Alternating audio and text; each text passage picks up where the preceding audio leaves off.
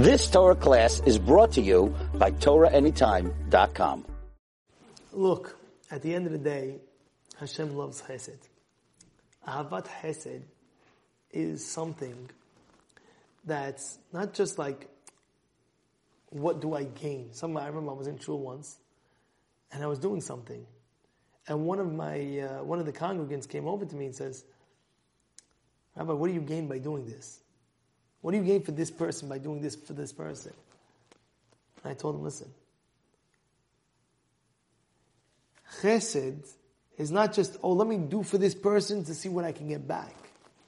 Chesed is, I love helping people out. So I don't care what's the return over here. I just love helping people out. And Hashem loves Chesed. How do I know? Moshe Rabbeinu had many names. It's brought down in Masechet Megillah. One of his names was Avigdor, one of his names was Yakutiel. But if you see what stands out, Moshe's name stands out. Moshe. Question is, Batya named him Moshe. Why did Hashem pick that name out of all his names, out of all the other 6 names that he had? He had 7 total. Why pick that one? The answer is because Hashem says, I love Chesed, but you reached out at a time where you thought what was going to be, and you reached out and you helped Moshe Rabbeinu. I love Chesed, this is what you did.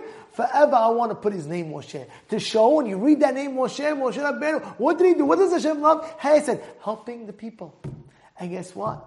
When you do that, automatically, Chesed will just like, wow, you'll see you're a changed person. You become a changed person. Look, I'm doing what my God does. This is what Hashem does. This is what I want to do. You've just experienced another Torah class brought to you by TorahAnytime.com.